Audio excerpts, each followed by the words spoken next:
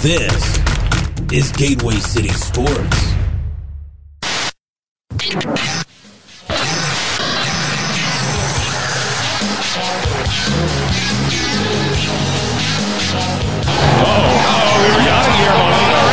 in the face of Brandon Phillips, and now he is turning over. Now, wait a minute, hold on here.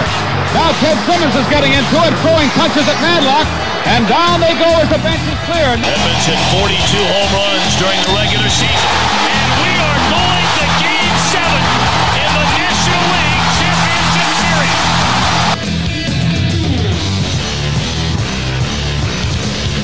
Look out, here we go, and here come both dugouts. Swing of a long one. Good night, everybody. Good night. This is Turning 2 with Battle.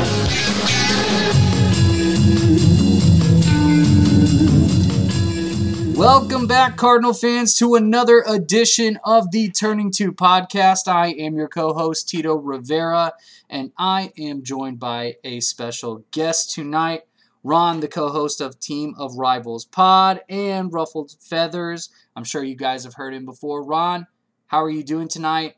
Tough loss today. What's on your mind? It was a tough loss today, wasn't it? And I think what's more frustrating, Tito, by the way, it's great to talk to you again. It's been a while. I think what's frustrating about it is we kind of all knew it was coming, right? They had a offensive outpouring, and then you kind of knew the next day, like, okay, is it going to show up 2 days in a row? We don't see that very often, so you could kind of smell it coming. But if there's anything that makes the Sunday feel just a bit better, the Cubs are getting their ass kicked by the Braves right now, 13-3. So at least they'll be able to get some sleep tonight. Absolutely, and that is a definitely welcomed end to a Sunday night, especially on national TV for Sunday Night Baseball. As Ron said, Cubs losing 13-3, 4 home runs given up by Kyle Hendricks in the first inning, and I couldn't actually believe what I was seeing. But then again, it is the Cubs, and it's Wrigley Field on a windy night, so it's one of those things where anything can happen.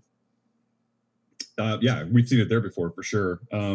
But yeah, Kyle Hendricks touching him up that much, that's not common. You know, he's a soft tosser, he's a control freak, and they must have gotten to it. I haven't watched the game. It's not like I'm gonna spend my Sunday evening watching the Cubs play anybody unless they're playing us.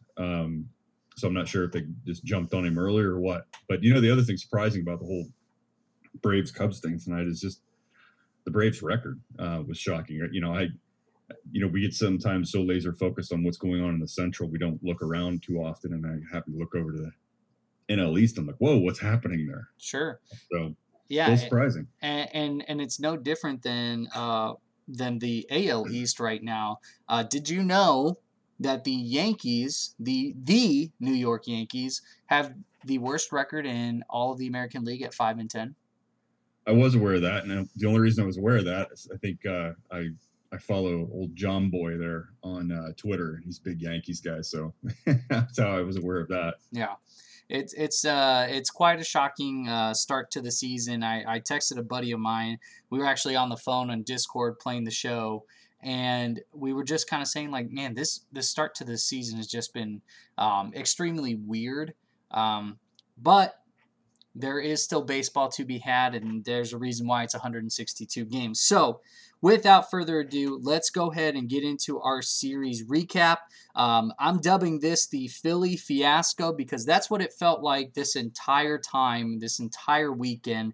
And it didn't feel like there was any momentum kind of coming back to the Cardinals in game 1 because of how it happened. You know, first inning goes by, and then all of a sudden, the second inning shows up, and it was a complete disaster. Ron, what were your thoughts on how the second inning kind of unfolded for Carlos Martinez and really, you know, the main culprit, just the defense and play in general?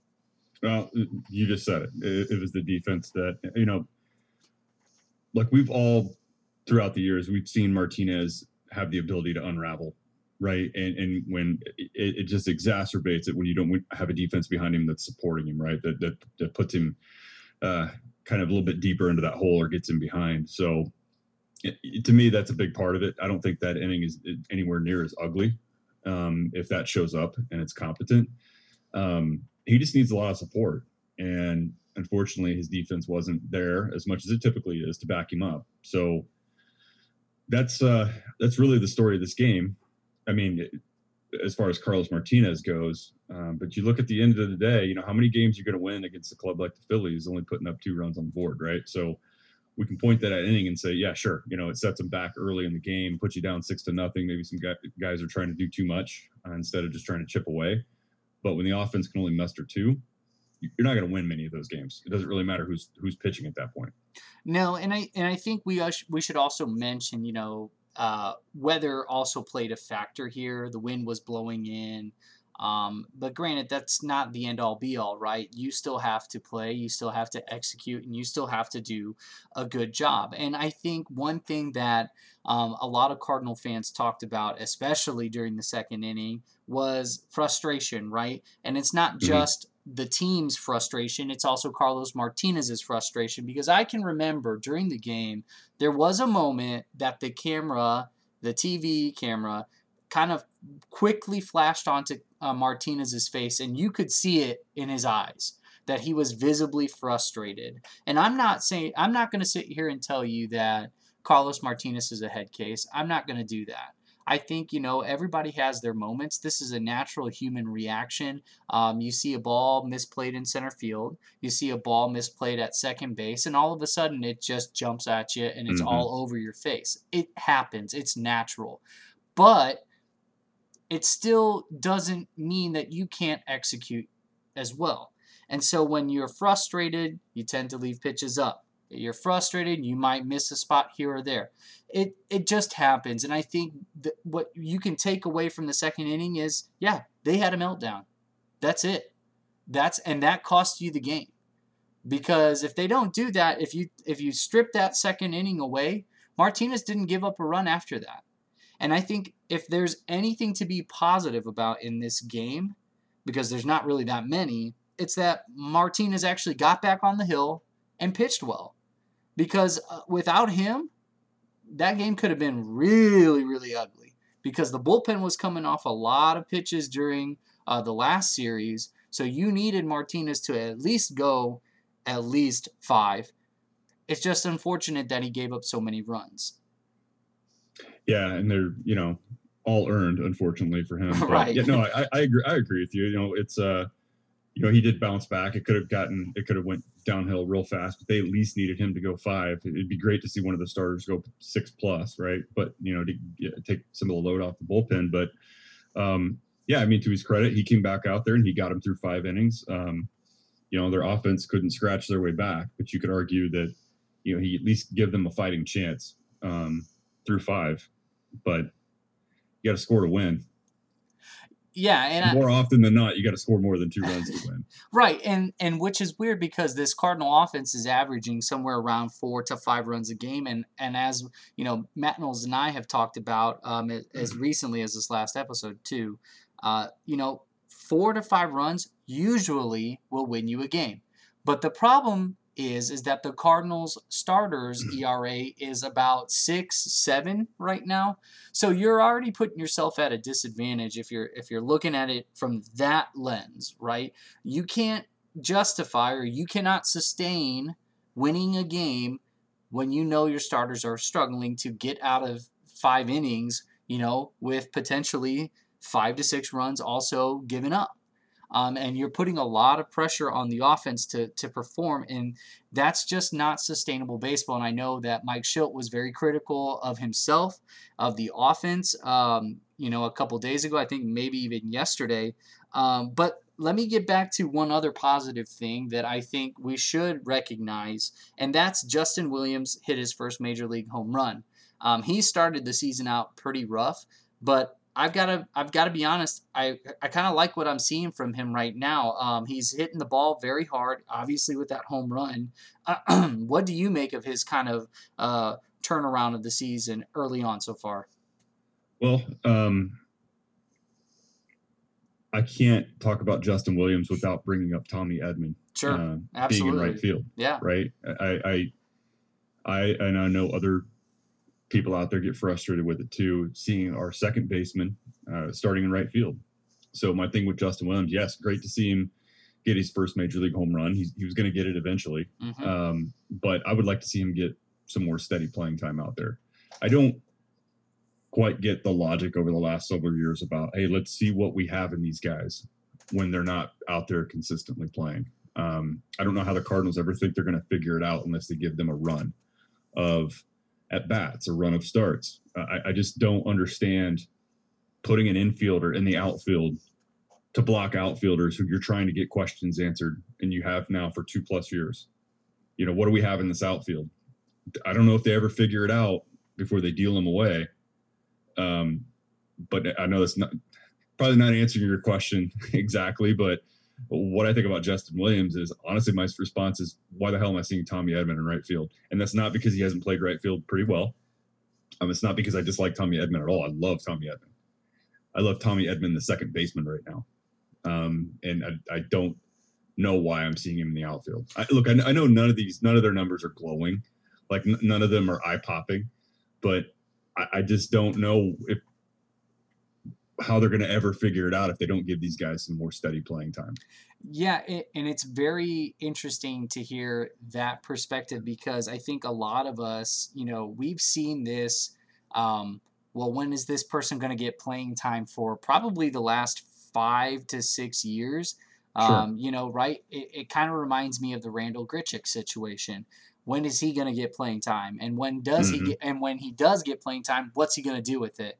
Well, the problem is if he only gets a handful of at bats here, plays for 1 week, and then all of a sudden he's not hitting right away, then he gets sat down. And I feel like Justin Williams was kind of in the same boat, right? He doesn't start off well. I mean, granted, he did not start off well, but all of a sudden, with Tyler O'Neill going down because of injury, Tommy Edman is now forced to play right field, which means left field is now a carousel between Justin Williams and Austin Dean, depending on which kind of number matchup Mike Shildt wants to play. But right now, it looks like Justin Williams is going to be the starting left fielder for some time. So I'm very interested to see where he takes his game and if he can build on these starts. But I'm not going to be surprised when he needs to be platooned, for, whenever there's a lefty on the mound and Austin Dean needs a chance, or when the eventual happens when Tyler O'Neill comes back, because I think the Cardinals are pretty set on Tyler O'Neill being your left fielder, especially after he won his Gold Glove out there. But this moment is where Justin Williams needs to take it and seize it and just run with it and do as best as you can. So I'm just happy for the guy. It's, in a day and game where nothing really was going right for the Cardinals, they had that moment and he had that moment. So I'm just really happy for him. Yeah, no. And you have to, I always am, anytime a new Cardinal, especially a young one, a homegrown, makes their debut and they get their first knock or their first hit or first start, whatever it is, I'm always thrilled to see it. But you mentioned something about, Tyler O'Neill. The Cardinals seem, hell bent on he's going to be our left field guy. I don't know how much his Gold Glove really weighs into that because it is left field. And maybe we're just enamored by it because we had Ozuna out there before. He was a spectacular defensive, he's just a highlight reel, more like a blooper reel in the making, right? But I have never been sold on Tyler O'Neill. I know he's got his fan base out there that's, enamored with the muscles and everything else. I'm just not one of them. Has nothing to do with that. It has everything to do with his performance. Right. And I just personally, I was done with him last year. And, I know he showed up and did very well in spring training. He did extremely well. There's nothing left for him to prove in the minor leagues, which, he's out of options at this point anyway. But, he's striking out almost 50% of his at-bats. And look, and I know the sample size is rather small. He only has, I think, if I remember looking at it earlier, he only has maybe 30 plate appearances. So, I know the sample size is relatively small, but, we've seen more than just a few dozen at bats at a time from Tyler O'Neill. I fear for him that he is eventually going to get stuck in this phantom zone of a 4A player. I'd see him nothing more than a bench bat. He's not my starter. And that's my own opinion. I know some people don't share that. I know he has some pop, he has some power when he actually makes contact. That's my issue with him. He's just too. He hasn't shown me enough at the major league level for me to go, yeah, he's my left fielder. Fourth outfielder, fifth outfielder, absolutely fine. But yeah, so the outfield, man, we could have a whole show. I know. We really could. We really could. I mean, it's – and, of course, there is that very, very large looming shadow of Harrison Bader set to make his return probably within the next month. And, you know, it's crazy to think that the Cardinal season, as weird as it's been, he hasn't even played a game. And he still might be the most polarizing of the outfield play without him even having played a game. Yeah, I know. And, you know, for me, I feel a little bit different about Bader. Now, how I don't know if this is a good thing or a bad thing. I'm actually excited to see him back, right? And I didn't think I would fall into that category. I think, is that more, but let me ask you this. Is that due to stability in center field? Or is it just because of the relative overall negative play of the Cardinals outfield right now? And let's not group Dylan Carlson into that because he's going to play no matter what, and he's the future. He's the future of the Cardinals. So let's extrapolate him out. I'm talking left and right field between Austin Dean, Tyler O'Neill, and Justin Williams. Is it their play that has made you come back around and say, well, maybe Bader's not so bad after all? I'm afraid or so. Is it the stability? I'm afraid the latter. What you just said is probably weighs into this more, which is why I didn't know if it was a good or bad thing. Right. Because I think we're eager to see somebody else get a shot. You know, I know I just said, hey, these guys need more consistent playing time before you know what they can actually do. But, you know, we've seen Bader out there before. And I feel a little bit different about Bader than I ever have O'Neill, because I think even if Bader is not a starter, I still think he can play a valuable role on just about any ball club, right? Mm-hmm. He could be a fourth or fifth outfielder, no problem at all. He can be an excellent defensive replacement. He can pinch run, although, you know, I think Kyle Reese set me straight on, yes, he's a fast guy, but he's an idiot on the base paths. So maybe he's not there yet. The game still maybe moves a little bit too quick for him to think on the bases. But, you know, with all that speed and everything, like, he brings a lot more. Even when he's not hitting, he does at least bring some value to the club, you know, with his defensive ability and his speed. So, you know, I really like him in that role. But right now, yes, I mean, it's a little bit of both what you said. But I think I'm looking forward to him coming back, probably more for your last reason, and that is because of the overall play. Mm-hmm. Not talking Dylan Carlson hasn't been great, right? So, okay, is he back yet? Let's see what happens once he gets back. Yes, and add some stability, at least to center field. You know who's there. So your outfield's going to improve with Harrison Bader being out there. Period. It's going to get better. And I know Dylan Carlson, he's no slouch in center field. He's pretty good. Yeah. Right. But you know, all of our outfielders are good. Like defensively, I don't think that's where the questions are. It's has everything to do with their bats, right? Yeah. And so, but yeah, I'm looking forward to see how that may or may not impact the lineup once he returns. Yeah, it will be interesting, and so much is riding on Harrison Bader's offense at this point that I don't think anybody questions the defense. It's just like you said, it's strictly about the bat play and whether or not that translates to a major league center fielder. Because right now it's not. But let's go ahead and move on to the next series, or to the next game in this series, because since we're talking about offense, let's. Oh, you had to love this game. Yeah. And I know why. I know. You know it. I'll get there. Game 2 happens, and a 9-4 win, 4 home runs by the Cardinals, 1 by Arenado, 1 by DeYoung, and 2 from my boy, Yadier Molina. The offense comes alive, Ron. I mean, that's what happens sometimes, but this was just a nice game after coming off a 9-2 loss. Yeah, that third inning is when I picked the game up on Saturday. My both my young boys had Little League games starting that morning and into the early afternoon. So by the time I got back in, into the house, it was just the third inning was just starting. So, yeah, it was great. It was great to see the guy that, and I know there's only a small percentage of Cardinals fans who already declared, I think up even a year ago, that their best possible catcher wasn't even available on the roster. Speaking of Andrew Kisner, of course, that, there are people already waving a finger, planting a, flag on the hill, willing to die on it, that he was their best catcher. Hearing, rival fans, because, I'm involved with, some groups that are all over the National League Central, and I do another podcast that's with Cub fans, talking about the rivalry, right? And very National League Central focused. All of those guys are ready to write him off too. Once a catcher gets past 35, most people are thinking now they've got to be done. That there's no long life for catchers in people's minds, I guess. But it is a thrill seeing him doing what he's doing this year. It is just, it's amazing. It's went well beyond my expectations. Most of our expectations are he's just going to lead that pitching staff, and he's a team leader, right? But he's doing it with his bat at this age, probably also one of his best starts, I would guess. I mean, I don't have everything in front of me, but he's batting cleanup, and while most people roll their eyes that he's batting cleanup, like, who the hell else are you going to bat there right now? Right.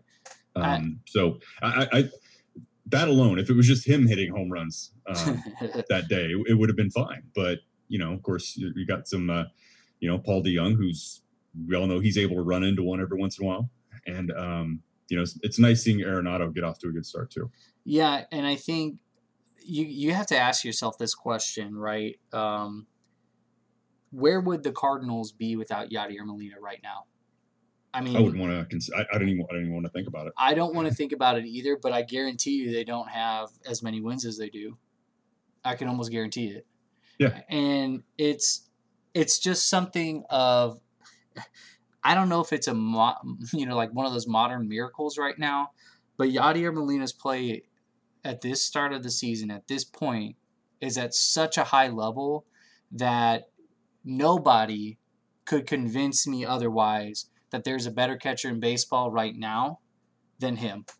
Nobody. I don't care about JT Realmuto. I don't care about Gary Sanchez. I don't care about Wilson Contreras. I don't care about any of them.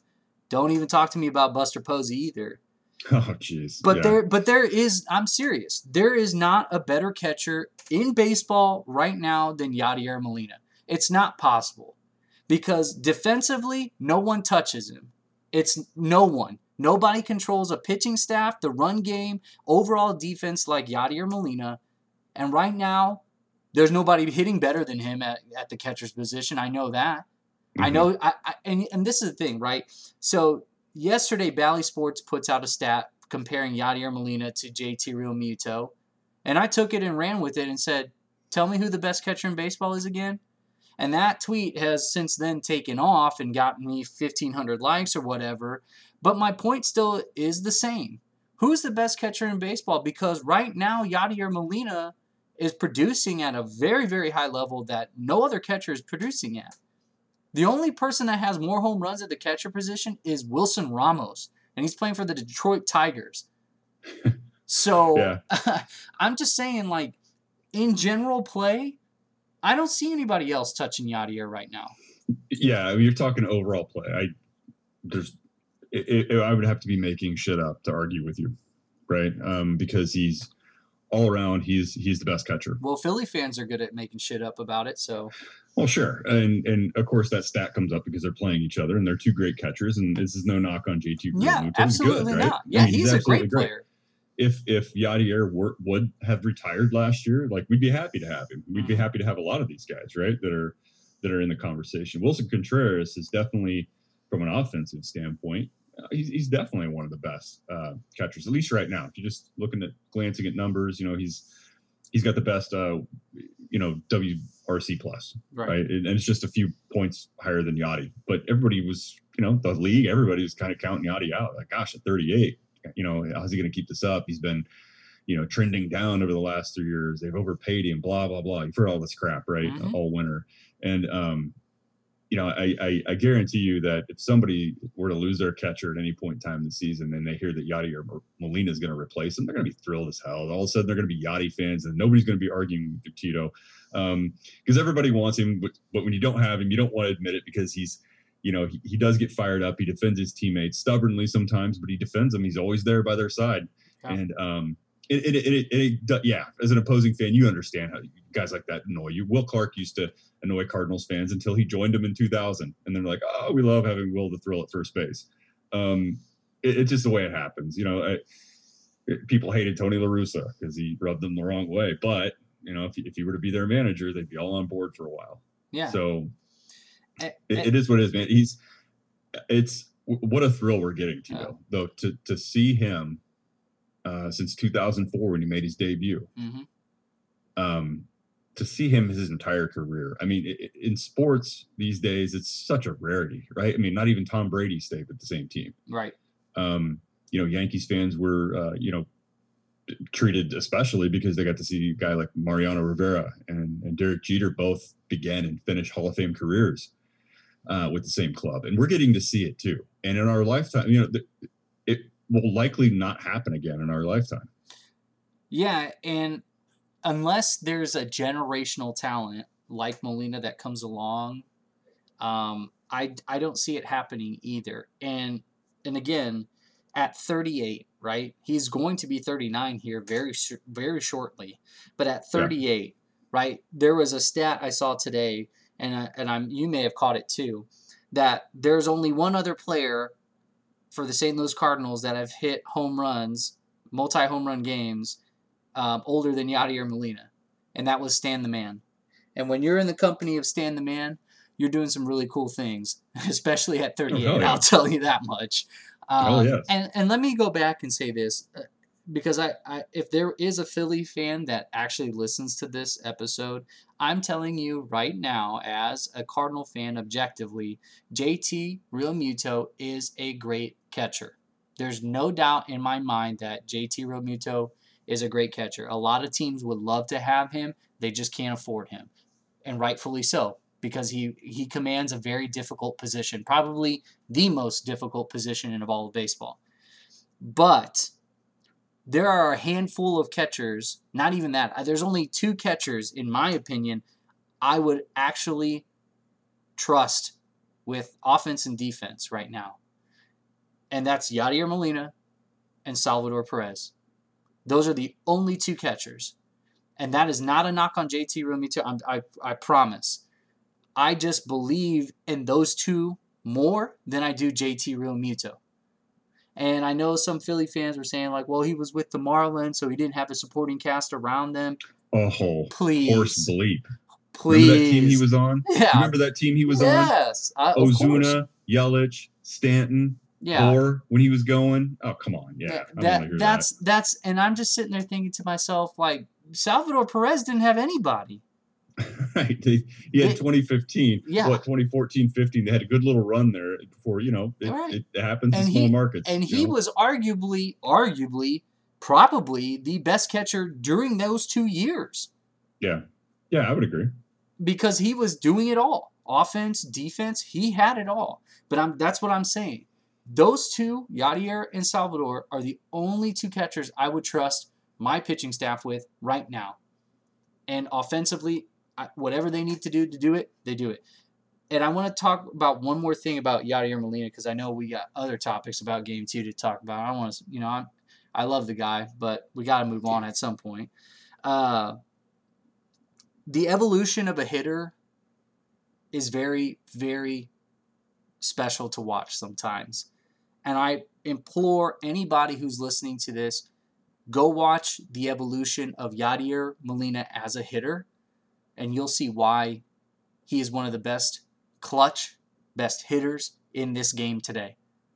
I promise you, you will not be disappointed, because when it comes to the Hall of Fame talk, that's what anybody wants to talk about, is how, oh, Yadier Molina isn't that great of a hitter. Really? Go take a look back. Guy's a 270, 280 hitter for the rest of his career.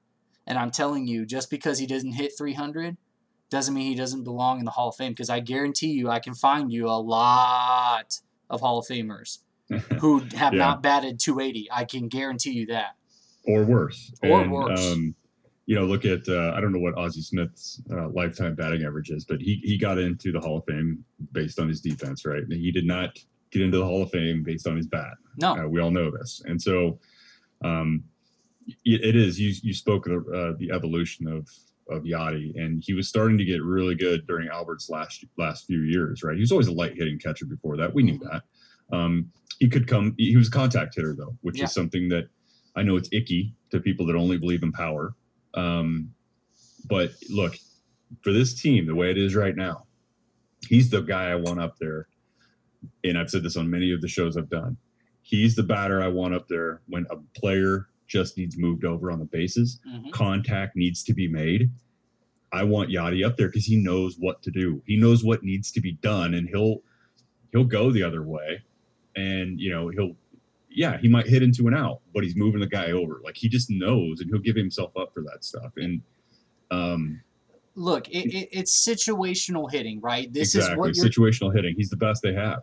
This is what you're taught in Little League, man. I mean, this is what is so astounding to me. I don't teach my little leaguers that. Well, I you tell them should to pull their head out, pull their shoulder out, uppercut.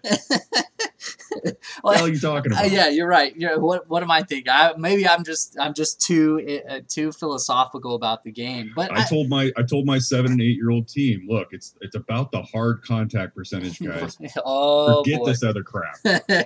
Yeah, that exit velocity at the little league level. I've got an app on my phone. It measures that. I measure it all game. So, and I'm sure you've heard me say this before in episodes, and I say it at times during the games in tweets. It's about productive outs. It's about situational hitting. If you understand the game, you understand that the bunt is not the worst thing that could happen in all of baseball. Striking out is. Looking at a called third strike is the worst thing that you can do in baseball. Just ask Paul DeYoung, Matt Carpenter, Tyler O'Neill. They'll tell you. But productive outs, situational hitting, knowing the game, knowing that you need to put the ball in right field or push it to the right side of the infield to move the guy from second to third. Mm-hmm. That is part of hitting. Whether it becomes a hit or not, that is hitting. It is the game within the game. And I think people just fail to realize how good Yadier actually is about that. Yeah. Maybe from Cardinal fans' perspective, we see it, we know it. But everybody else in general, they're not paying attention to that.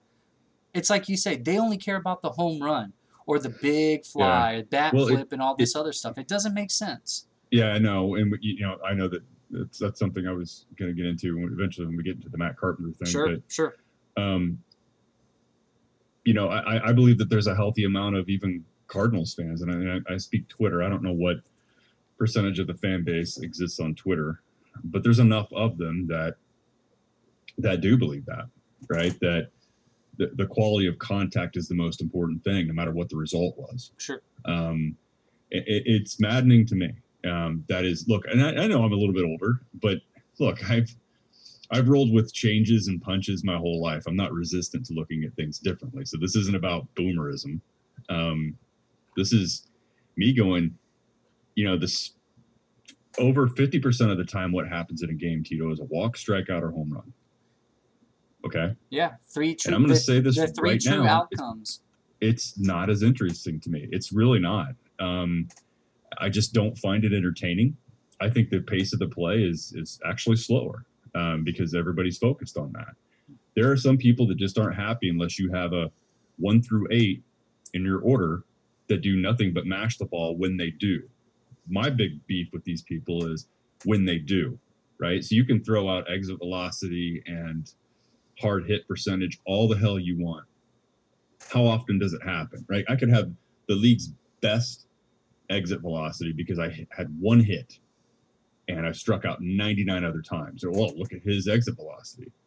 Like, come on, there's got to be a way to balance this out. I mean, what do your eyes tell you, right? You can say that the Cardinals have, like, what Schilt did it. He just did it. He did it during a press conference, kind of unprompted. He just went on a 2-minute I'm not gonna say rant because I can't even imagine Mike Schilt ranting. I don't know what a Mike Schilt rant would actually sound like, but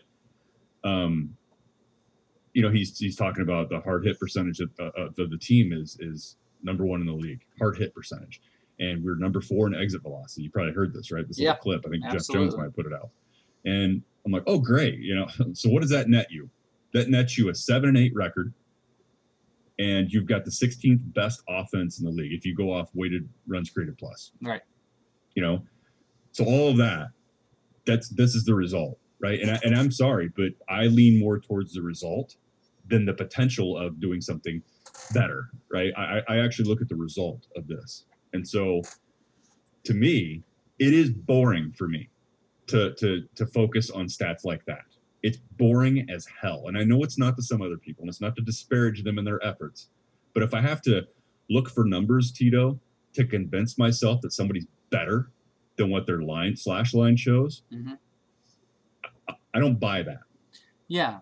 I think there is, I like how you say boomerism, and the only thing I can think of is when Gene asked, what did he ask in our chat group? A couple weeks ago, he said, "What is this?" And Matt Knowles responded with a GIF saying "Boomer alert," and that's all I can think about. That's right. It was. Damn, I forgot what it was. I know. Yes, I remember. It just made me laugh so hard. I was just like, "Oh, poor Gene," because he's talking a bunch of millennials in there too. So, but I have to agree with you. And look, I'm of the younger generation, right? But I see the game in 2 different lenses too. I like analytics to a certain point. Not that when it's convenient for me, but in a sense of the way you're talking, right? Because this is a results-oriented game. It's about at the end of the day, who won that game? And did you execute what you needed to do? Whether or not you had a 115 mile an hour off the bat like Shohei Ohtani or 99 mile an hour or whatever. Shohei Ohtani. Yes, let me get into that after you're done. Yeah. So there is this lost, I think this is becoming a lost concept of the eye test, right? A lot of sports people know when you say, oh, did he meet the eye test or did he pass the eye test? You know what that is. And right now I think there is this lack of belief in that eye test at times. Like right now, if you were to ask me, does Harrison Bader meet the eye test? I'd tell you no. And I don't need the statistics to tell me that. And I already know the statistics back me up because it's just not happening. Yep. And a lot of people would say the same thing about Dylan Carlson. Is he meeting the eye test? Maybe. But he hasn't played that many games. But if you go off of Yadier Molina and you say, okay, does he meet the eye test? There's unequivocally a yes to it. So there is this, I don't know if it's a lost art of, or if it's a lost belief in the eye test of seeing, believing kind of thing. But I get it. I just, I'm kind of like you. I'm kind of in this phase where it's like, okay, great, analytics are there, but I just want to watch the game and appreciate the game for what it is. Yeah, I mean, obviously, I think we're just going to trade hats to continue to talk about that. But there is value in analytics, right? And Absolutely. But I always believe that it's going to be a perfect marriage of what do your eyes tell you, what does the result tell you, and with a mixture of analytics. Right. But I just see all too often, I see too many people rely too heavily on one side or the other. I agree. And again, it's like sitting here, it's like explaining a joke, Tito. If you have to explain it, it's not funny, right? And if I have to talk myself if I have to go looking for a number to convince myself a player's better, he's not. Yeah. And that's just the way it is, right? So, look, I can't fail on a sales pitch at work and go, yeah, but God, look how hard I prepared. Yeah. The result was I didn't get it. Sure. I didn't get the deal. And boy, I wish I could pull that card at work, right? Yeah, I think anybody would. So, yeah, I mean, I don't have anything more to say about it. It's just kind of, for me, it's, and I've heard somebody say, a little bit more extreme stuff like, hey, all this stuff sucks the joy out of the game. I'm not going to go as far as he doesn't. I'm not going to go as far as to say something like that. because I don't believe that. I don't believe it does. It can if you let it. But there is something about dehumanizing players in the game, like looking at them like I can substitute that human being for a set of numbers. Right. There's something that, like, to some people that just don't. I don't believe that, because human beings can make a different decision on any given day, and they could throw you off. So you could have a book and you could say, hey, look, guys, I know your baseball DNA right here. I got it off Fangraphs, or I got it off Baseball Savant. I know exactly how you're going to be. Humans can change their mind. Now, maybe athletes get they're too routine. Maybe it's harder. It's harder to change habits. I get that. It's harder to change tendencies, but you're able to do it. And so I think when we hear too much about spin rate, barrel rate, this is what this guy is, this is what we're going to pay him based on numbers. I think for some people, like, guys, just, how can you classify people in such a rigid fashion? And we just don't want to believe that that's real, right? Yeah. There is some truth to it, but it's not everything. And I think that's what I think the GOAT organizations at some point in time, you're going to see I think at some point in time, my hope is you'll see a perfect blend of scouting in traditional fashion, and you'll see analytics both used in a way that improves this game. Now, Tito, here's the bad news, and this is just my theory. It's going to take a long time. Of course. It's going to take a long time, because there's been a generation of players that have been taught differently than what I was, and differently than what probably even you were. Mm-hmm. And so this swing porn era, as I call it, it will end at some point, and we'll get back to people not afraid to hit the ball the other way because they've got to move a runner over.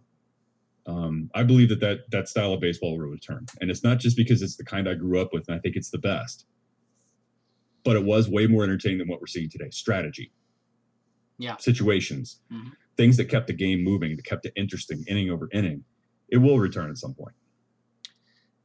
And so let's go ahead and transition into Game 3, because I want to talk about the situation that the Cardinals offense faces at this point in time. Because right now it's a very feast or famine approach, right? Game 2, you have nine runs, and then Game 3 today, 0. And this is not unlike the National Series where the Cardinals score, 14, 15 runs, and then all of a sudden goose egg next day. So you have to ask yourself, what is it with this feast or famine approach right now? Because right now the Cardinals, as you said, 16th ranked offense, if you're talking about weighted runs created plus, right? Mm-hmm. Generally, if you find yourself in the middle of the pack, you're at 500 record, and that's where they are. But the problem is that cannot happen every single day. You cannot go out there and you cannot win a series if you're going to say, you know what, Game 1, I'm taking the night off, but Game 2, give me the turkey, as Derek Gould said earlier in a tweet. And then Game 3 say, you know what, I'm too stuffed, let me take my nap. Yeah, that's a great analogy. It's a great way to put it. Today was, if you were excited to watch a game today and you managed to sit through the whole thing, you're probably pretty disappointed, right? Not satisfied whatsoever. I said, I think earlier that, God, is this really going to happen? Are they really going to, have their version of a 2021 offensive explosion by putting up 9 and then really getting blanked the next day? I know Nola's a good pitcher, right? And he threw a great game. Yeah. But when you manage, you can only muster with your will 2 hits against Aaron Nola. We are not talking about Clayton Kershaw here. We're not talking about Jacob deGrom. We're talking Aaron Nola. When you can only muster 2 hits against Aaron Nola, good luck. I mean, we're all going to know the result of that. I will say, though, that, John Gant had a good game. He gave them every chance to get back into it. I think they held on to him for as long as they could, at least by keeping him into the game. But yeah, it's just so frustrating, Tito. They had that one big inning on Saturday. You take that inning out of there, and you look over the last 3 or 4 games. This offense it has some problems. Right? It has some major problems. Yeah, and Matt Knowles and I have been discussing the lineup time and time again. It seems like every episode we probably spend like 15 minutes on just the lineup.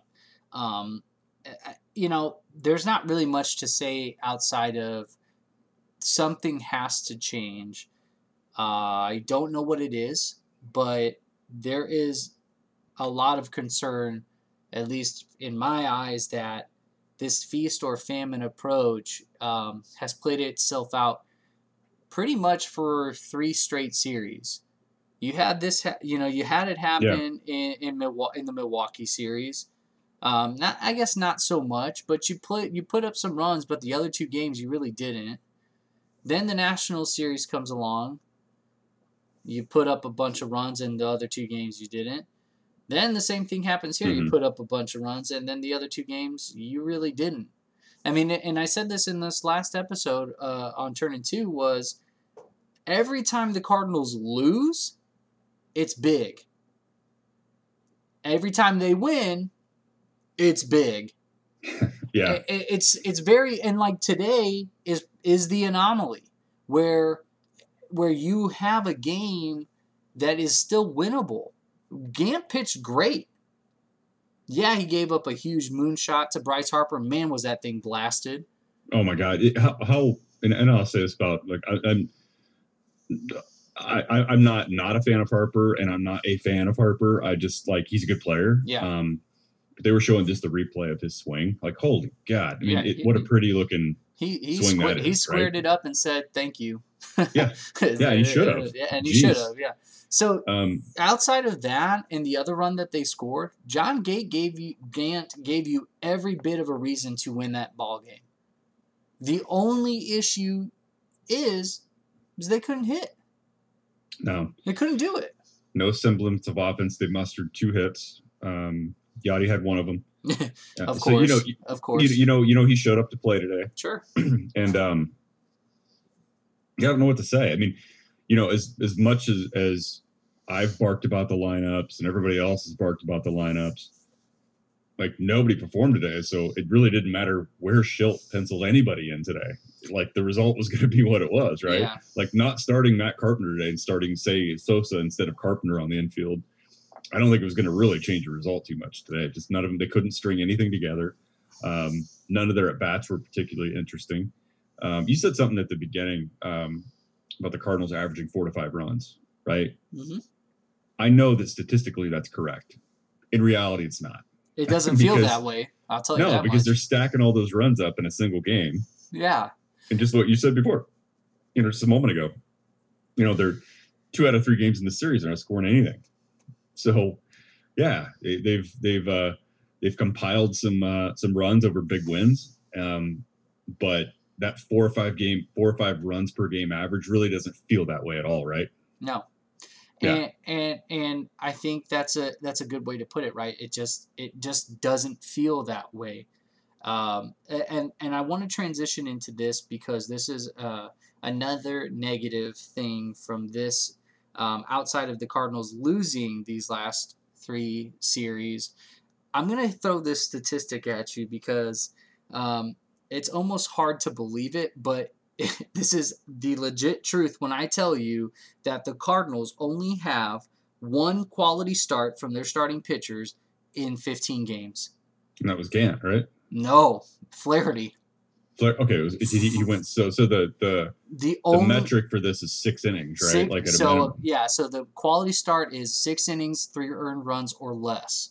Right. And Flaherty is the only starter to have reached that point. Okay. For some reason I was thinking it was Gant, but nope. He didn't make it he hasn't made it into the 6th in any of his starts. 15 games in, that is incredible. And it's incredible, but it's also not that shocking. And I'll explain why.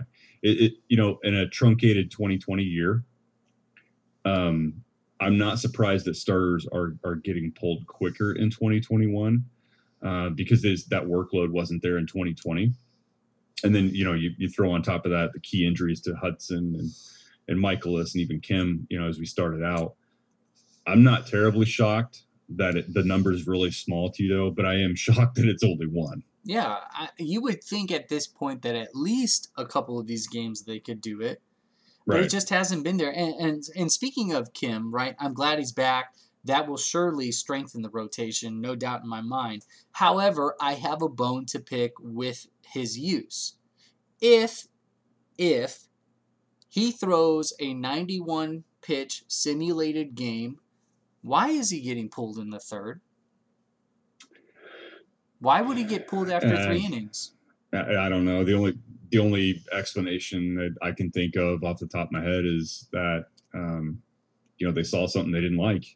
And that very well may be the case. I But then think he's they not a said starter. later- Then he's I not think a starter.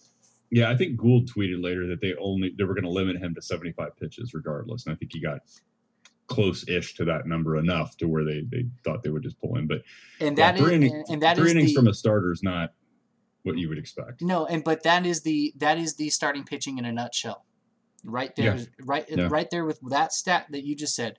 75 pitches is where his pitch count was. He hit that in the 3rd inning. Yeah, right. Well, and that's The third that by was- 3 innings he hit 75 pitches. That's not good enough. no, that's terrible. And Ponce only got his one start. Ponce de Leon. Hmm. That's always been my issue with him. And I swear, I know it's probably not right, but every time he'd be in a game, I just look up. I'm like, shit, how has he racked up all these pitches already? I know. Which I knew he wasn't going to last as starter, and I knew he was just a stopgap anyway until they got some guys off the IL. But I was not a fan of him being anointed into the rotation because that's who he is. He's going to throw a ton of pitches. He's never going to get you to the 5th. Yeah. Unless he's just in a zone. It's just not him. We know this. And then that's the thing. Like, that could be the theme of this show. Like, we know him by now. Right. And that's what we're going to get. So, Yeah, so I'm looking at KK's stat line: 3 innings pitched, 5 hits. That's pretty typical for a starter, I think. 3 earned runs, 1 walk, 4 strikeouts. So he had 4 strikeouts, 1 walk. That's not too bad. The 3 earned runs, I think. I think that those came off a home run, I think, from the Phillies, or a couple of doubles. So I mean, I guess I understand. But 3 innings just doesn't feel right, especially if... it feels like a playoff start. Yeah, not even that. It feels like a start Right? that he had in 2020. Right. Well, or a playoff start where you're like, we know we're gonna go with our long relief guy quickly, and this guy just pitched 3 days ago, so we're only gonna, it's I don't know, it's 2021. It's gonna be kind of odd until we get some semblance of a full rotation back. But we do, to your point though, we've got to start seeing the top of the rotation start to get into the 6th or beyond. We have to. They cannot keep going to the bullpen this much. Look, the more you go to the bullpen, the more likely you are to run into a guy who's just off. Yeah. You cannot keep going out there because those guys aren't going to be able to pull, hula hoop out of their butt every time to get people out. You're going to run into a guy. The more you tap into it, the more likely you're going to run into a guy or two that are just going to be off. And so it's a risk. Now the Cardinals bullpen has been a strength for them the last couple of years. Yep. It has been thinned slightly, right? Because we've had to move some guys into the rotation that probably wouldn't normally be there. But to their credit, there's always options, right? They're never, it appears, except for the rotation at this point. Gosh, how long has it been since the Cardinals, we've been in panic mode over their pitching? It's been a while. It feels like. But I'm telling you right now, I'm kind of in a panic mode. You're kind of panicking. Yeah. I mean, well, I guess the I truth shouldn't is, say, we don't know what we're going to get in Michaelis back, right? No, and even I if he think comes that- back, we have no idea. I think that's the whole point, though. It's that you have a lot of uncertainty still in this rotation. And look, 15 games isn't a lot, but when you are playing these, especially these games against possible contenders for playoff spots, every Yeah. little bit matters. Every little game or every little pitch matters. It's like this next series that's coming up, and we're going to get to a preview of it. This is the last time they're going to see the Nationals until the playoffs, should both of these teams get there. You know what? For me, thank God. And I agree with you, because I'd rather not play them anymore. Well, I don't want them to play them, Tito. And I know you brought it up before. Maybe you were going to save me a little segment for it if you were kind enough. But I'm always I get blacked out against Washington. So I'm glad they're done with them. But I tell you what, April's been brutal. I'll save it, but yeah, April's been brutal. It's a tough stretch of games. I mean, again, I said it a couple of episodes ago. Brewers, Nationals, Phillies, Nationals, and then the Reds. All those teams that I just named are in the hunt for the playoffs. They will be. And again, it's not that the Cardinals, sure, they're not doing great right now. They're not playing as well as we had hoped that they would start out to. But again, every little bit matters in April. And every game 1 is just as important as game 162 on the final day. You just don't know how desperate you are until 162 happens. Right. Well, that's the magic of the sport. You hear people say it all the time. Over 162 games, usually you wash all the things like good luck, bad luck out. The teams that shouldn't be there usually aren't, and the teams that are your true best 8 teams are usually in the playoffs. Yeah. By the time you go through that many games, it usually washes all the nonsense out. Yeah.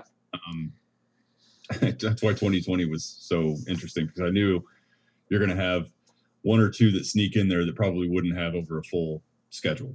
Brewers being one, a sub 500 team making the playoffs. Like, you're not going to see that. And the Marlins, don't forget right, about them. The Marlins. Like, you're not going to see that over 162 games, thankfully. Yeah. So let's close out the chapter in Philadelphia. A series loss, 3rd in a row. Let's close that out, and let's go ahead and look forward to. But can I just ask you go ahead. One thing though. Yeah. Can we talk about the lineup just for a second? Oh yeah, that's fine. I know you guys have, but I have not been able to discuss it with you. I don't want to rehash a bunch of territories. If I am, you can move me on quickly. I normally, like, when we play a full schedule like this, I don't know what date or how many games have to be played before you kind of know. For me, it's for no scientific reason whatsoever. It's just alchemy. Usually about 40 games in, about a quarter of the way through the season, is when I kind of look at things and go, okay, kind of know what we have at this point, right? When you get 25% of your season done, everybody should be in full swing. Should be no more rust left. Everybody's timing's back, and you kind of know what you're capable of. So I don't know what that magic date is for you, but for me, it's always been about 40 games. That's why I'm trying not to panic too much. But I have never been so eager for them to start for them to say, okay, we're going to have a come to Jesus talk about this lineup, because this is not how we're going to do it going forward. Like I've said many times, I'm not going to say it again. I have defended Matt Carpenter as the person, right? That he's always done everything that the organization has ever asked him to do. He's switched positions. He's batted in different places in the lineup. He's done everything they've asked him to. He's had a good career. There is no justifiable reason why he continues to start. There isn't whatsoever. And you can argue it statistically, historically. It just, there's no argument for the reason why that guy is still being put in the lineup. Batting fifth. It's just lineup malpractice.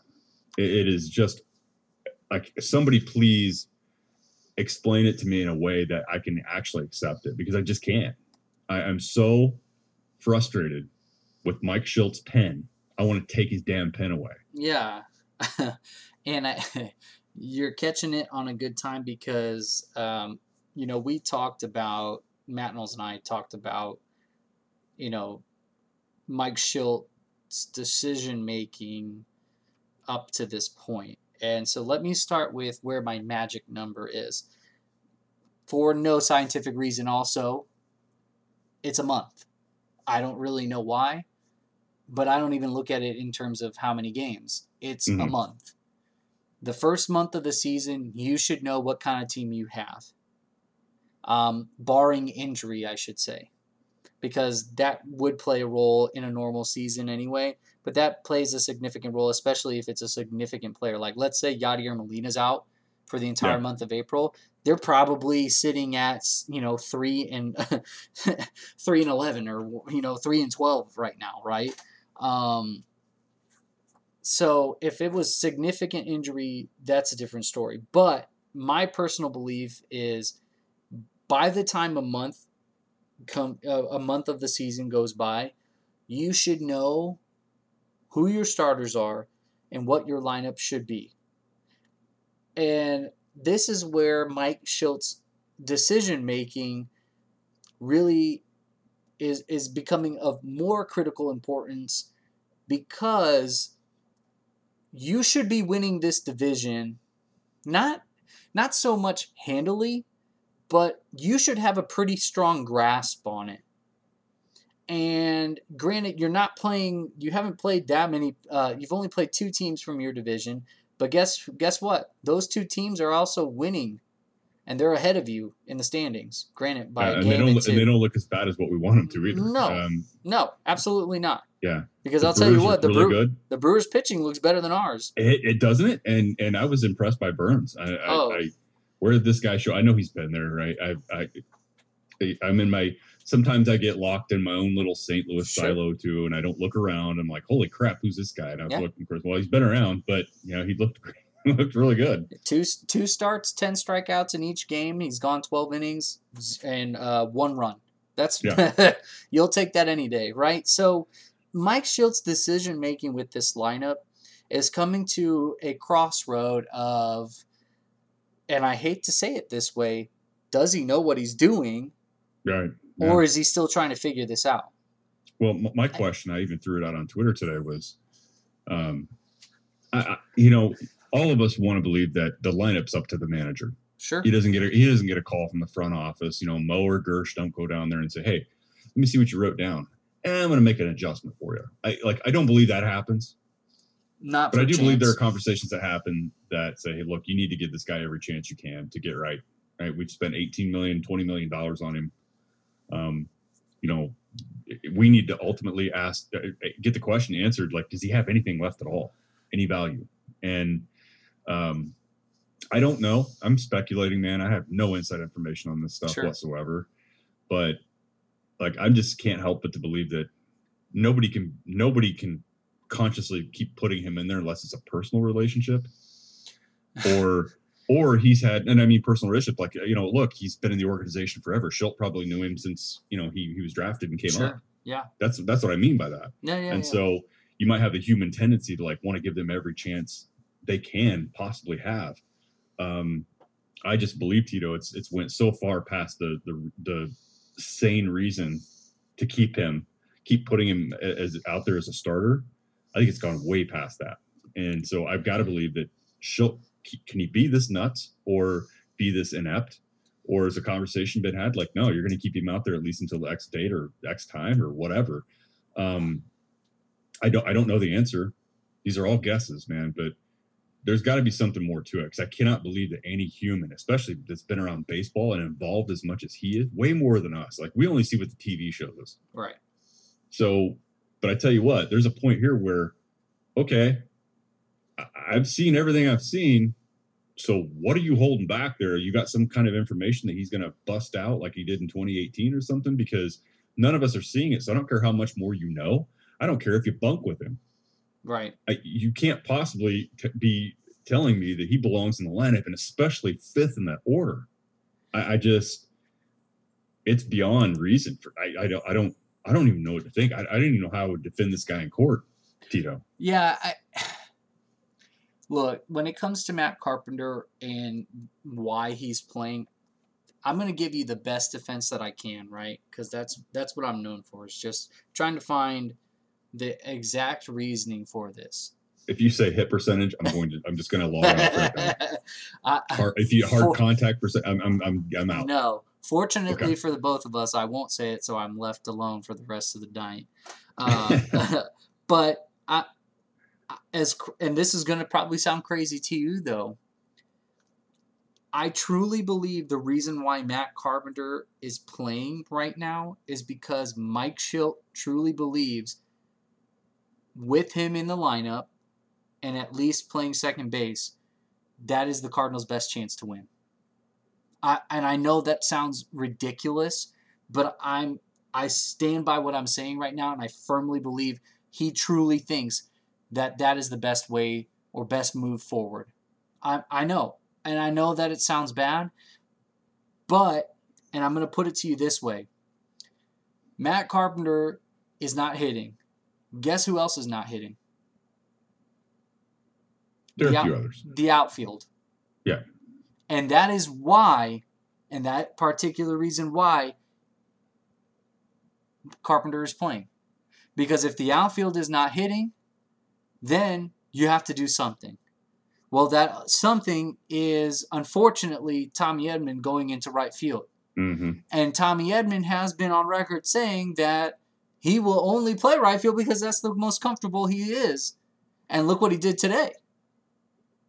He almost made he against the wall. And then the next batted ball he gets, he almost throws a guy, Gene Segura, out at second base. And he's not even an outfielder. Yeah. Look, you're right? If the outfield has been that poor where you have to move your most versatile guy out there, because honestly, out of all the infielders, Tommy Edman's really the only choice you're going to put in the outfield. Right? You're not going to take your shortstop out. No. You're not going to take Paul DeJong out unless you were going to move Edman to short. But I think what I would like to see, Tito, and maybe it's a terrible idea, and I know that Sosa's a versatile infielder. So if you were going to put Tommy Edman out in right field, okay, let's try somebody else at second base. Sure. Right? Somebody that at least makes some contact. That would make more sense to me. And put Sosa at second. Put somebody else at second. I don't know if they have any other options for the infield, but I might be missing somebody in my brain here. No, you're not, because I'll stop you there, because I know that this is where this buck, and you're probably going to flip out when I say it, is and Gene would definitely be in his grave when I say this. This now becomes a question about veterans, right?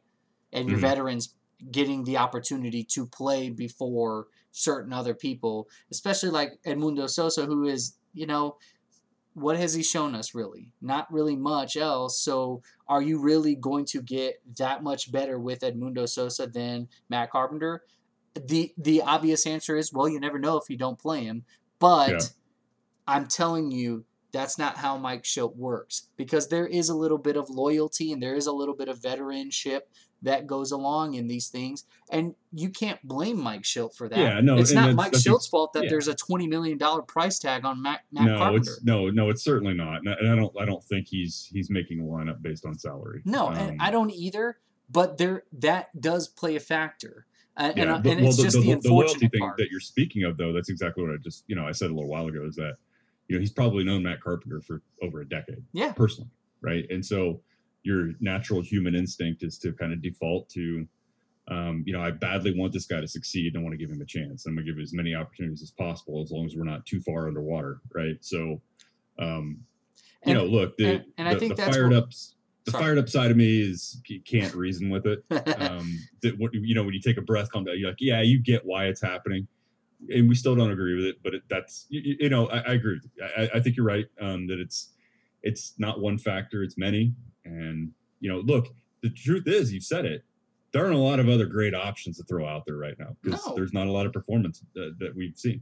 If the outfield was playing, this isn't even a conversation. Sure. No, it's not. Yeah. Edmonds, every day he's at second. Yeah, and he is look, and I don't think Cardinal fans need to worry about whether Tommy Edman's going to actually be in right field for the remainder of the season. That's not going to happen. Because guess what? As we talked about earlier, there's that looming shadow in the outfield that is going to be coming back in Harrison Bader, and he will be your everyday center fielder, which means Dylan Carlson will be your right fielder, which means Edman will be your second baseman. It will go back to normal, but you have to ride this out because there's no other option. And we can talk about whether Matt Carpenter deserves to be on the field because of his performance, yada, yada, yada. Guess what? Buck up, Buttercup, because this is what you get. And there will be a nuclear meltdown if Carlson ends up in left field, Edman ends up in right field, and Carpenter is still at second base. Yeah. And that's the thing. It's like, when Katie Woo is, great writer. She's been fantastic on Twitter. She's been she has been the best acquisition of the Right. offseason. Absolutely. Absolutely. Yeah. You know, when she presented that question, it's like, if Matt Carpenter hits a home run, will this app shut down? It's like, yeah, pretty much, because everybody doesn't think it's going to happen. And of course, the day I don't call him hitting a home run, he actually does it. And everybody's like, oh boy, here we go. Now he's going to get a bunch of playing time. Well, yeah, because there's no other option. I just don't know what people expect at this point. Yeah, no, and that is a fact, right? There's not like somebody that's being suppressed and held back because they're performing when the few chances they have had and their obvious answers. Like I admit this much, that there are no obvious fixes sitting there on the bench that you can just pencil in, right? But I would like to see him try something different, because 0 for 3 with 3 strikeouts on a day like today. Mm-hmm. Yeah. Not to mention this, because I want to throw this point out there. When people tell me, oh, well, let's try John Nogowski in left field. Look, they did that when Matt Adams. They're not going back to it. You could have signed. Here's the thing, though, that I know this has nothing to do with necessarily what we're talking about. I guess it does have to do with the outfield, though. There were a couple options out there, Tito. I'm not saying they were great. Yeah. But would you have been annoyed with them picking up Kyle Schwarber on a 1-year Pello contract, or David Dahl, or just somebody, or Jock Peterson? Or Jacques, he's not off to a great start, but yes, that's another name. I know. My co-host on Ruffled Feathers, Jim, he was in the Jock Peterson corner. I didn't want him. No. The answer is no, because at least you have tangible, hard, concrete data to go off of versus the relative unknown that you are facing right now. Mm-hmm. That's what it comes down to, right? And here's the thing. Cardinal fans need to come back to reality here a little bit. They told you exactly what they were doing with this outfield from the very beginning. Oh, sure. Yeah. And I think people are now starting to realize, like, well, shit, it really wasn't that great. Well, yeah, they told you they were going to be pulling these things out. Like, it wasn't very difficult to, link those two thoughts together. But the problem is you expect them to do something because they're professional hitters. They are professional baseball players. And again, I go back to this thing about DeYoung, right? Because of the lineup. And we haven't even talked about him.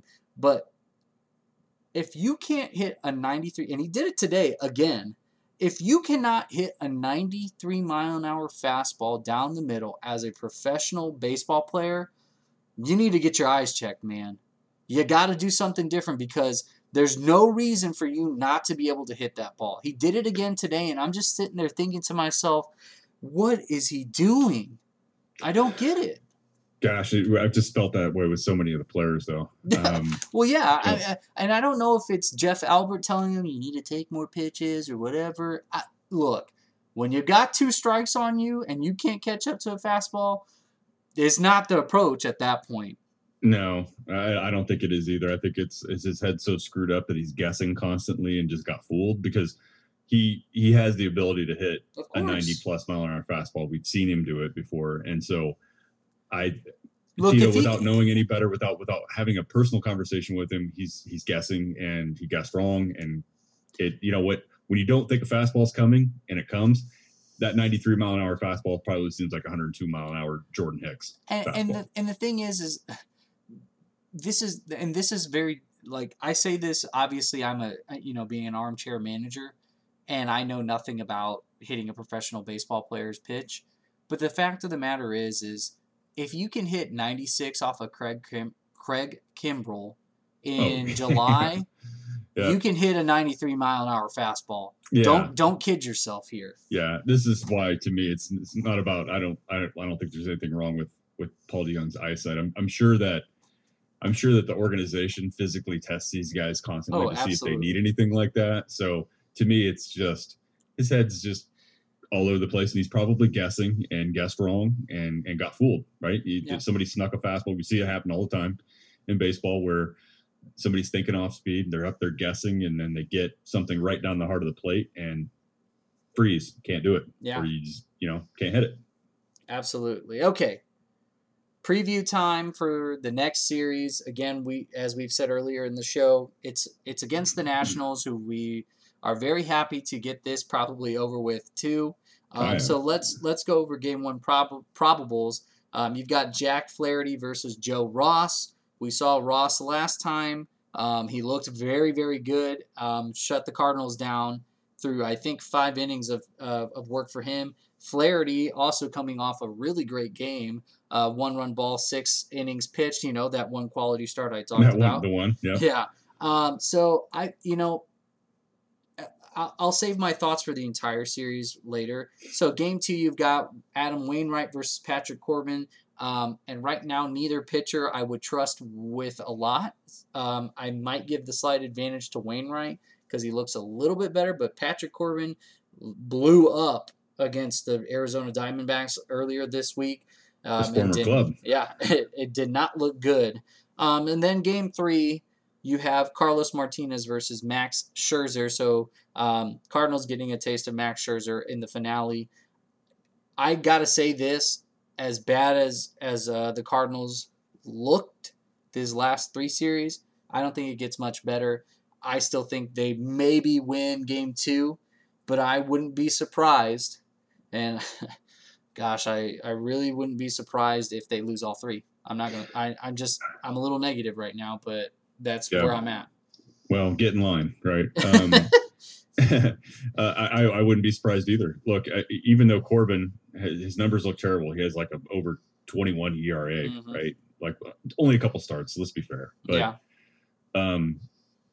like, what are the chances he's gonna get blown up at some point in time in any given year? And it just happened to be within the first 2 games, and he's got this ballooned ERA, right? So, in typical Cardinal fashion, if they were to sneak a win out of game 1 and face a 21 point whatever ERA from Patrick Corbin, they're probably going to get shut out by him. I mean, it just wouldn't shock me at all. Yeah. And then you face Scherzer in game 3, who should be a Cardinal, by the way. Still pisses me off. I'd say best case scenario, they come out of this with 1 win. I think I wouldn't be shocked at all, Tito, to your point, if, they're running into good pitching this entire series, at least potentially good pitching this entire series. I'm not going to judge Patrick Corbin on 2 starts. Nope. But yeah, I look, for me, I tell you what, here's what I'll do. I'll call you after each game because I can't watch them because I'm blacked out against DC. I can't watch any of them. And by the way, it gets even better, Tito. I can't watch the Cincinnati series. Wow. Because they're blacked out in Charlotte, North Carolina. Yeah, it's just a short 7-hour drive away to Cincinnati, so they should be in this market. No big deal. They should lay claim to Charlotte, North Carolina, that's 7 hours away by car. I guess if Bob Uecker was telling you, if you really step on it, it might be 5.5 hours. Wow. So I cannot watch the Cardinals live, Tito, for 1 week. A week from tomorrow is the first game I'll be able to watch them live again. That's with my fully paid MLB.TV subscription that I've given them my money for 10 straight years since I've lived out here, since I was relocated. And I couldn't be any more pissed at Major League Baseball for this. When you're trying to appeal to a younger generation who switches to streaming, which many of us have, and you make it next to impossible to watch your team, even when they pay a premium with your out-of-market, quote unquote, I use air quotes with that, out-of-market package. It's complete horseshit. It really is. The fact that 26 games will have been played in April by the time we're done with the month, where I'm at in Charlotte, North Carolina, 12 of those 26 games will have been blacked out. I cannot watch the Reds. I cannot watch the Nationals. Luckily, with my YouTube TV subscription, at least Bally Sports South carries the Braves. I can watch them play the Braves. Woohoo! But there's automatic. I know, we're great. I'll actually be going to that series in June. Very cool. When they play Atlanta. But to me, it's like my interest has really been lukewarm at best in the game.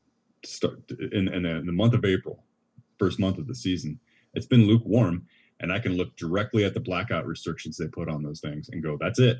That's why, because I'm not able to watch. Right. Yeah. And it's been brutal, man. It's been brutal. So I'll listen to the radio. I can get the radio version on the MLB.TV app. that comes with a subscription. But that's how I lived my childhood, right? I could really only watch them live when they were playing the Cubs or Braves anyway. So I'll have to just I'll have to reach back into the past and find that magic sitting in my backyard, listen to it on radio. So I'll have to resort to watching delayed broadcast 2 hours later or condensed game the next morning, which is what I have to do these days. So yeah, I'm not the happiest camper as far as Major League Baseball and their just tone deafness to the waning interest level in this game, and the fact that they're making it harder to access. And a lot of streamers who even live in the St. Louis market are finding it next to impossible to watch the game live. Yeah, and I gotta say this, because when you say that, you can't even watch those series. I lived in Kansas City, and I paid for MLB TV because that was the only way I could watch the Cardinal games, because obviously Fox Sports Midwest also had deals with the Kansas City Royals. Right. I was 3 hours away, and I still was able to watch Cardinal games on MLB TV. It's crazy. It's crazy. I mean, when you live in the St. Louis market, you can watch Chicago, 5-hour drive. Mm-hmm. When you live in Chicago, you can watch St. Louis, 5-hour drive. I've always been baffled. And I even emailed Fox Sports Midwest and the Reds about this. Like, how in the hell are you laying claim to Charlotte? Like, it's like somebody lives in North Dakota or Montana being blacked out on Mariners games. Yeah. Like, this is, at some point in time, common sense has to prevail on this and say, we are actually leaving money on the table because we're not even giving people the option to pay to watch. Right. So, no, I'm only so much of a boomer because I'm not getting another satellite dish drilled into my roof, and I'm not buying regular cable. Mm-hmm. I've streamed now for like almost 8 years. Right. I'm not going back. And so they're going to have to get with the program. They're going to have to get with the time. This blackout shit is some point in time it's going to have to end. It is. Yeah. And hopefully that's soon. I don't know. We stream. Can it be tomorrow? I literally am going to go a week without being able to watch games. Yeah. That would be nice. I mean, we stream pretty much everything here in my household. We have Netflix, Hulu, MLB TV, Paramount Plus, Disney Plus. Tito, my kids don't even know what cable is. They have no clue. The only thing we have is a hook-on satellite where we can watch CBS or NBC whenever we actually turn that TV on to those channels. And I guarantee you the only time I've ever turned them on to those channels is because of NFL and the March Madness tournament. Yeah, or because of postseason baseball. Absolutely. I guess not postseason baseball that's carried on a well-known baseball station called TBS. Right. Seriously? Okay. Oh, man. There's so much to talk about with baseball in like today's game. It's just, I have not lost love for it, but I know that there are plenty of people that have lost love for the game. And, a lot of people want to point their finger at the commissioner or this and that. Like, at this point, I'm kind of almost tired of all that conversation.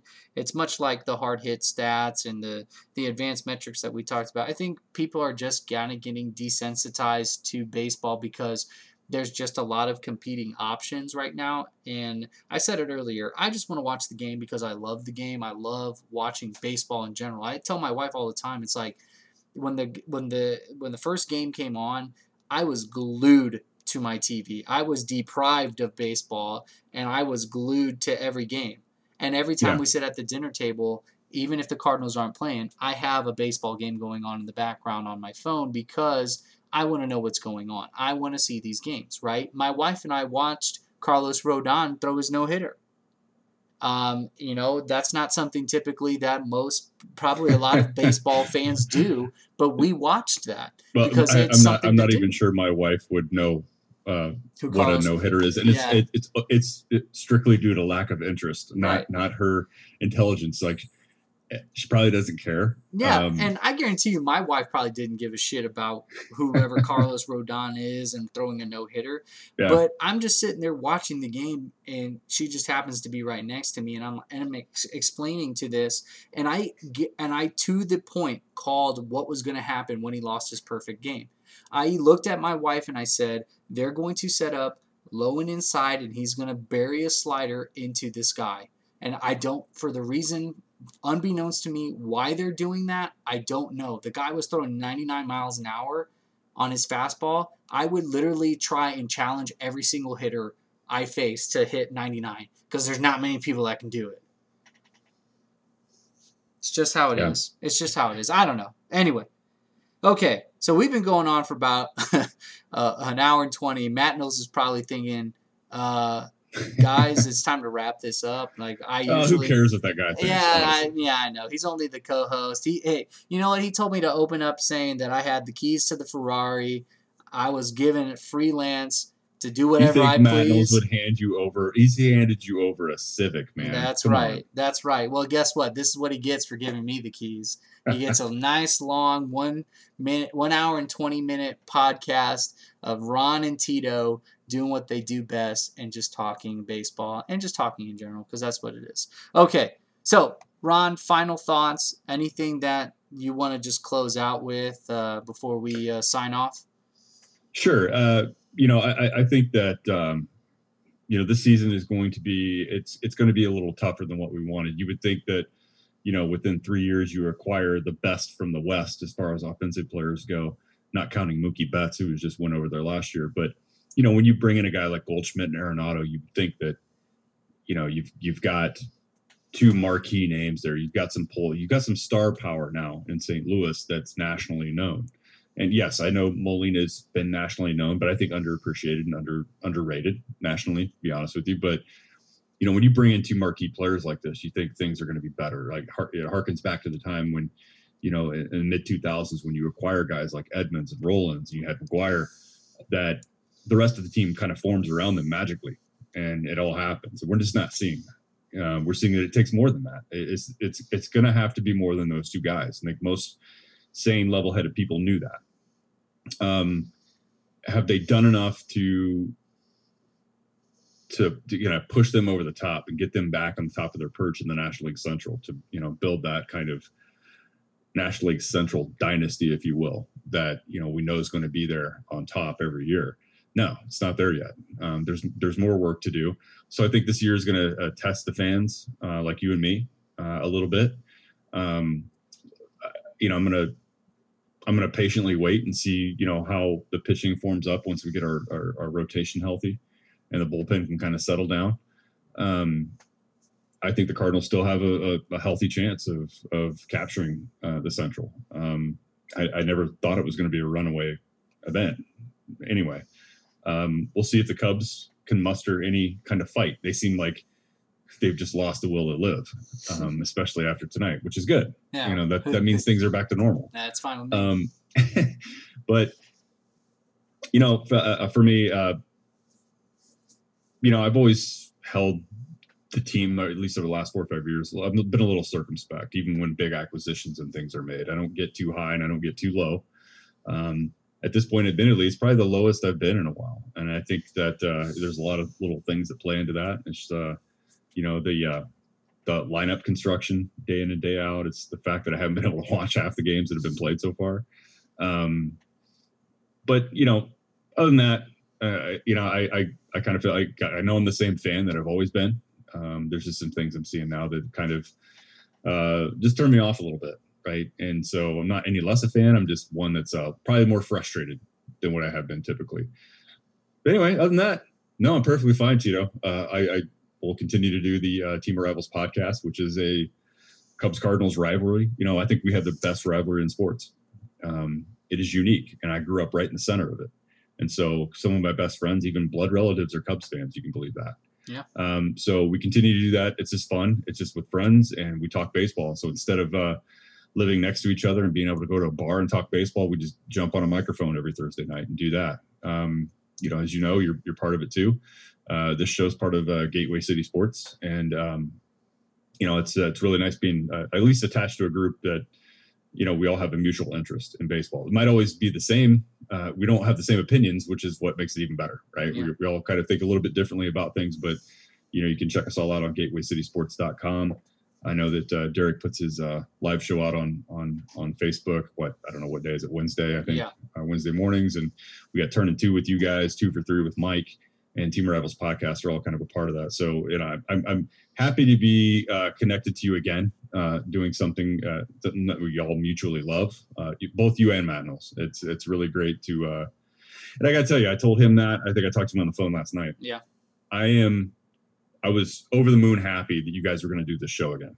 I think you guys did a really great job before. You have a good rapport, and just thank you guys for inviting me on a few times. I know I did one with him not too long ago, and I get to talk to you again here tonight. So I appreciate it, man. It's you guys are fun, and it's fun to be a part of the same, it's the same family that you guys are part of.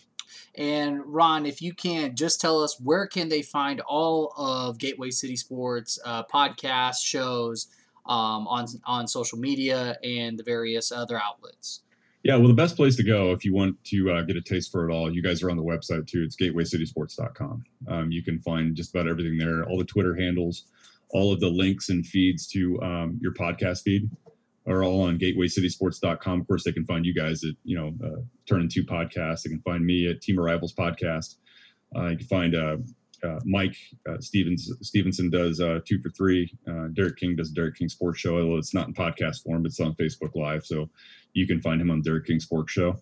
Something I do kind of outside of Gateway City Sports is with Two Birds on a Bat, which you know that very well, right? We got Benji on there. You've talked to him before. I do Two Birds on a Bat, Ruffled Feathers. It's been a fun little thing. I haven't had Jim there for a couple months. It's been kind of odd doing it kind of on my own, but yeah, it's good. I like that one because I can do it whenever I want. Well, I think Matt Knowles, might regret giving me the keys ever again. So thank you, Ron. Really great having you on board. Anytime that we have an opportunity to talk baseball, it's a great conversation. And I know Matt Knowles feels the same way. And I think he and I both agree that, it's been fun getting back together. And as I told him, what makes, I think, our show unique is the quality of the content that we're talking about, right? From each episode, it could be just, either we're talking about baseball strategy or baseball philosophy, or just seeing it and calling it for what it is. A spade is a spade, right? So the quality of content that we provide, I think, is what makes us unique. So I appreciate the feedback and the support. Again, that is my good friend Ron. I am your co-host Tito. Thank you for tuning into this latest episode of Turn Into Podcast. We'll see how everything shakes out with the Nationals these next 3 games. But for the meantime, go Cards. Have a great night.